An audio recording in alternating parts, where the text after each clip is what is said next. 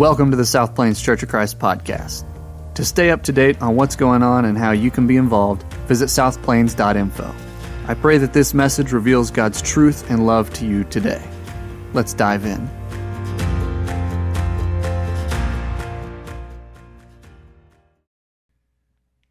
Well, it was in the late 1700s that a young man made a plea for what we would call cross-cultural missions at a meeting that was held in Leicester, England, not just actually south of where our own Bob Eckman lives and ministers now. And this young man was speaking. As he was speaking, he was abruptly interrupted by a cantankerous group of people. One of them called him out saying, "Young man, sit down. You're an enthusiast. When God pleases to convert the heathen, he will do it without consulting you or me."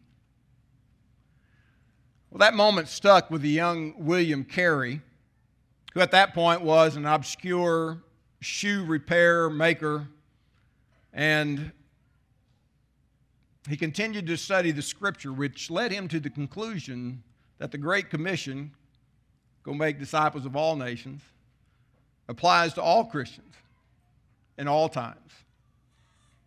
And Carey would ultimately ignite a missionary movement.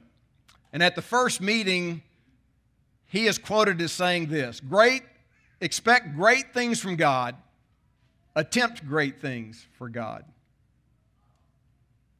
Carey would go to India in 1790, the late 1790s, and lose everything, including a child.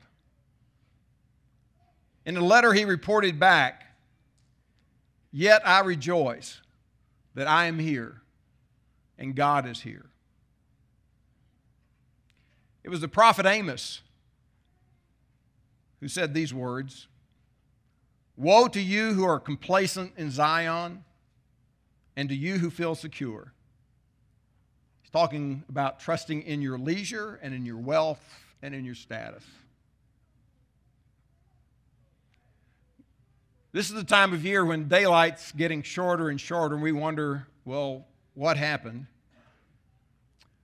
Halloween's coming next Sunday. And we may fear the influence of horror movies or Ouija boards, but in reality, it is the dullness of apathy and complacency that are the true satanic influences in our world. You see, Carey plotted for 7 years before baptizing his first convert. But he expected God to do great things. He spent 41 years in India before he died, translated the Bible into all the Indian major languages, founded a college and a school that still exists. More than that, he inspired many missionaries. Expect great things from God. Attempt great things for God. Well, we're in the book of Haggai. We have been all month long. And the people in the book of Haggai failed to expect great things from God. In some ways, it's understandable. King Nebuchadnezzar and the Babylonians had come in and destroyed Jerusalem, conquered and sacked the country of Judah. And the people now who are back could see that the temple that they were rebuilding really was nothing compared to the great Solomon temple. It would be lesser than. All that was in front of them was ruin and rubble. And we've all had these letdowns. We've all had these great expectations that were shattered and destroyed. These moments when people didn't live up to what we expected from them. In fact, we'd have to be honest and say we haven't even lived up to our own expectation. But if we base greatness on our expectations, we will always be let down. But there is another standard of greatness, another measure of greatness, and we find this as we conclude this book of Haggai. As I said, we've been walking through the book for the past month, and in it, Haggai gave the people, his people, 4 different messages to encourage them to keep working while God was building. The first message was about building God's house. That was chapter 1. The second message in chapter 2 was to complete God's house. And halfway through chapter 2 was the third message, where he called the people to obedience to God and that God's blessing was upon them. And now at the very end of the book is the fourth message. And it is directed just to Zerubbabel, the leader, the governor of this tiny outpost of Jews on the far reaches of the Persian Empire. And here God delivers big news. You need to expect great things. I pick up the story in verse 20, chapter 2 of Haggai. The word of the Lord came to Haggai a second time on the 24th day of the month, that's December 18th. Tell Zerubbabel, governor of Judah, that I am going to shake the heavens and the earth. I will overturn royal thrones and shatter the power of the foreign kingdoms. I will overthrow chariots and their drivers. Horses and their riders will fall, each by the sword of his brother. On that day, declares the Lord Almighty, I will take you, my servant Zerubbabel, son of Shealtiel, declares the Lord, and I will make you like my signet ring, for I have chosen you, declares the Lord Almighty. I'm going to shake the heavens and the earth. The political and ruling powers of the day are going to be overturned. And notice what will be done, that it will be done by God, not by Zerubbabel or anybody else. I want you to recall with me the story in Luke chapter 22, where Luke records that the disciples of Jesus were arguing over who should be considered the greatest in his kingdom. This is in the context where just before they were arguing about who was going to betray Jesus. So they go from who's going to betray Jesus to who's going to be the greatest. They'd argued this before. It wasn't the first time. Back in Luke chapter 9, where Jesus afterwards picks up a child and says, when you welcome a child, you welcome me. He tells them that if they want to be great, to serve a child, to serve the least. You see, in that day, children were viewed as basically worthless. If you weren't, until they got to be 7 years old or more, they were worthless. So Jesus tells them the greatest is the least, and the least are the greatest. So how petty is it that we would ever want to make a name for ourselves when God Almighty, our Creator, has made a plan for us? Again, in Luke 22, Jesus doesn't really rebuke the disciples' desire for greatness, but he redirects the desire for greatness. The desire for greatness is a good thing. It's a God thing that he put in us, a desire, when it comes from the right source and when it's directed in the right way. Greatness originates with God. Now, in this fourth message, Haggai makes it clear that these messages came from God. He said in verse 20, the word of the Lord came. He wants to be very sure you understand this comes from God. Greatness originates with God. There is no doubt that God has a plan for you. Each person has his or her own divine initiative, we might say. But the question is, are you part of God's plan? Or are you focused on your own plans? The wisdom writer in Proverbs 19:21 said, many are the plans in a person's heart, but it is the Lord's purpose that prevails. Greatness is minimized when you try to plan your own way. Greatness is maximized when you rely on God's plan. So true greatness always originates with God, and greatness is also achieved because of God. In verse 21, he begins saying, "Tell Zerubbabel," which might make you think, why are we even studying this since this was a message to Zerubbabel? I'll tell you why. Just that reason. It's given to the leader, it's given to the governor at that time. And God tells him it is now up. He's speaking to him because, you see, up to this time, he'd spoken to the people collectively. And God does that. I mean, he often collectively speaks to the church, right? And the Spirit of God moves in His church, and we move together corporately. But God also speaks to individuals. God cares corporately for the whole church, for your whole family.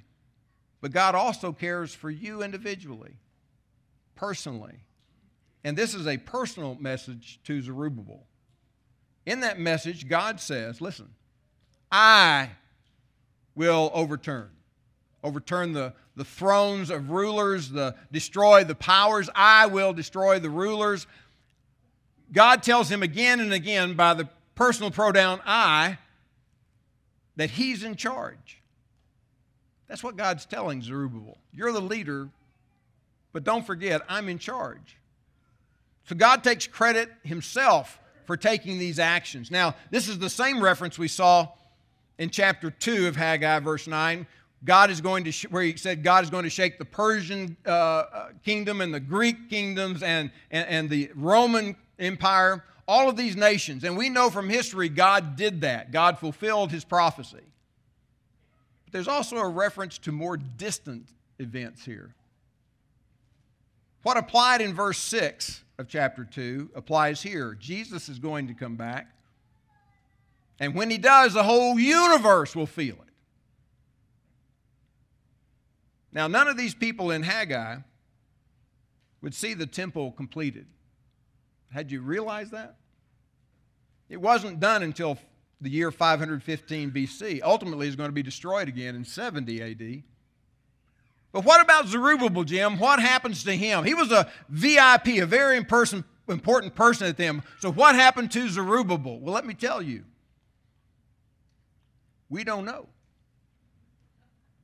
We have no idea what happened to him. So what's the point? Well, the point is you may never see your legacy come to fruition. And God may design it that way. You may never see your legacy come to fruition. Why then does He focus on Zerubbabel at the end of the book? Well, what was accomplished through Zerubbabel? Ultimately, Zerubbabel points to Jesus Christ. As Zerubbabel built a physical temple, Jesus would build a temple of living stones. And so at the end of Haggai, here's what we're reminded, that greatness culminates in Jesus Christ. I have chosen you, God said. That's God speaking through Haggai to Zerubbabel personally. In the Gospel of Luke chapter 3 and verse 27, Zerubbabel is in the lineage of Jesus Christ. You have to go over there and read all those begats to be able to figure that out. The temple that Zerubbabel built would fall in the line of all the temples that usher in Jesus Christ, the Messiah. The walls there would not be adorned by jewels and gold, as Solomon's temple was, but both Zerubbabel and the temple become an important part of Christ's coming into the world, the Advent, it's called, that we tend to focus on around Christmas. This is what God meant by the temple's glory. Not that it would be bigger than Solomon's temple, not that it would be more ornamental than Solomon's temple, but that it would be grander in God's eyes because of what it would usher in. The house God is building here in Haggai was more than bricks and mortar. And for us today, this is more than brick and mortar or steel and rivets, whatever it is. In 1 Peter chapter 2, we learn that we too are a chosen people and that we are living stones. That's us, the church. You yourself are living stones, spiritual stones. You are living stones that God is building into His temple, His spiritual temple.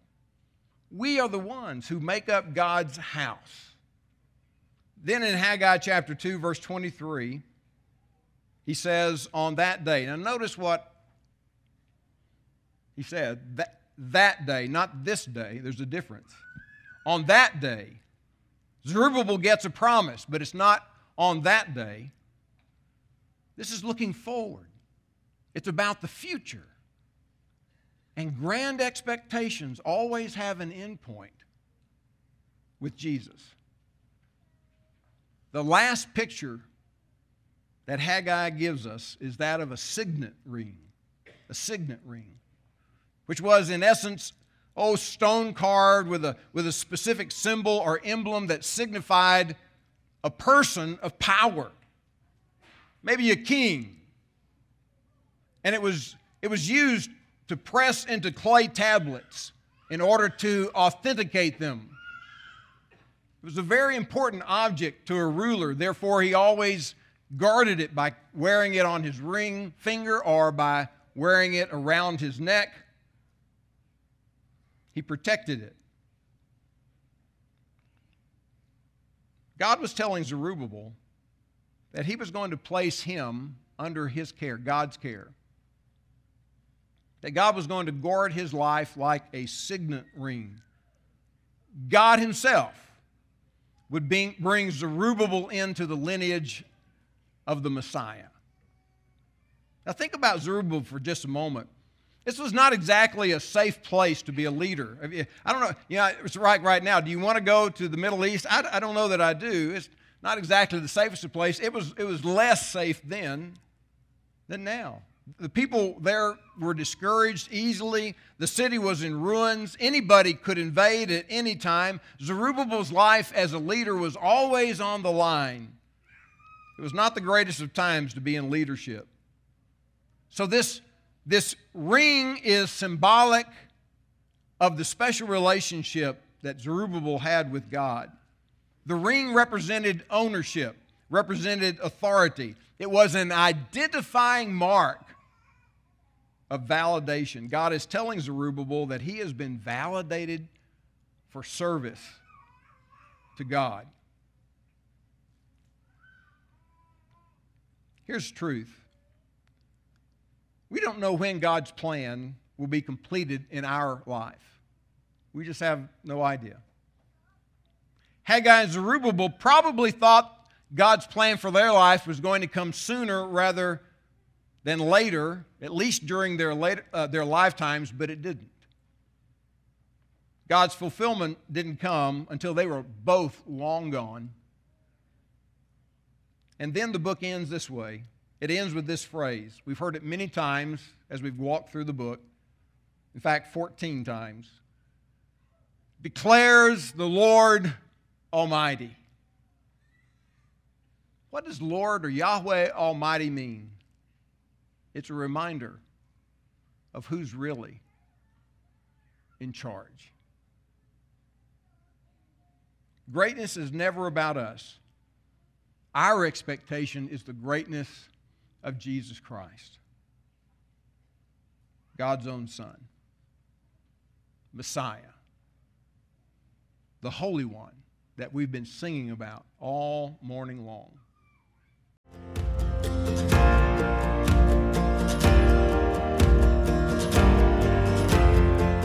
Thanks for listening. Again, I want to encourage you to visit southplains.info. There you'll find event calendars, important announcements, ways to give, and to request prayer. Thank you for joining us.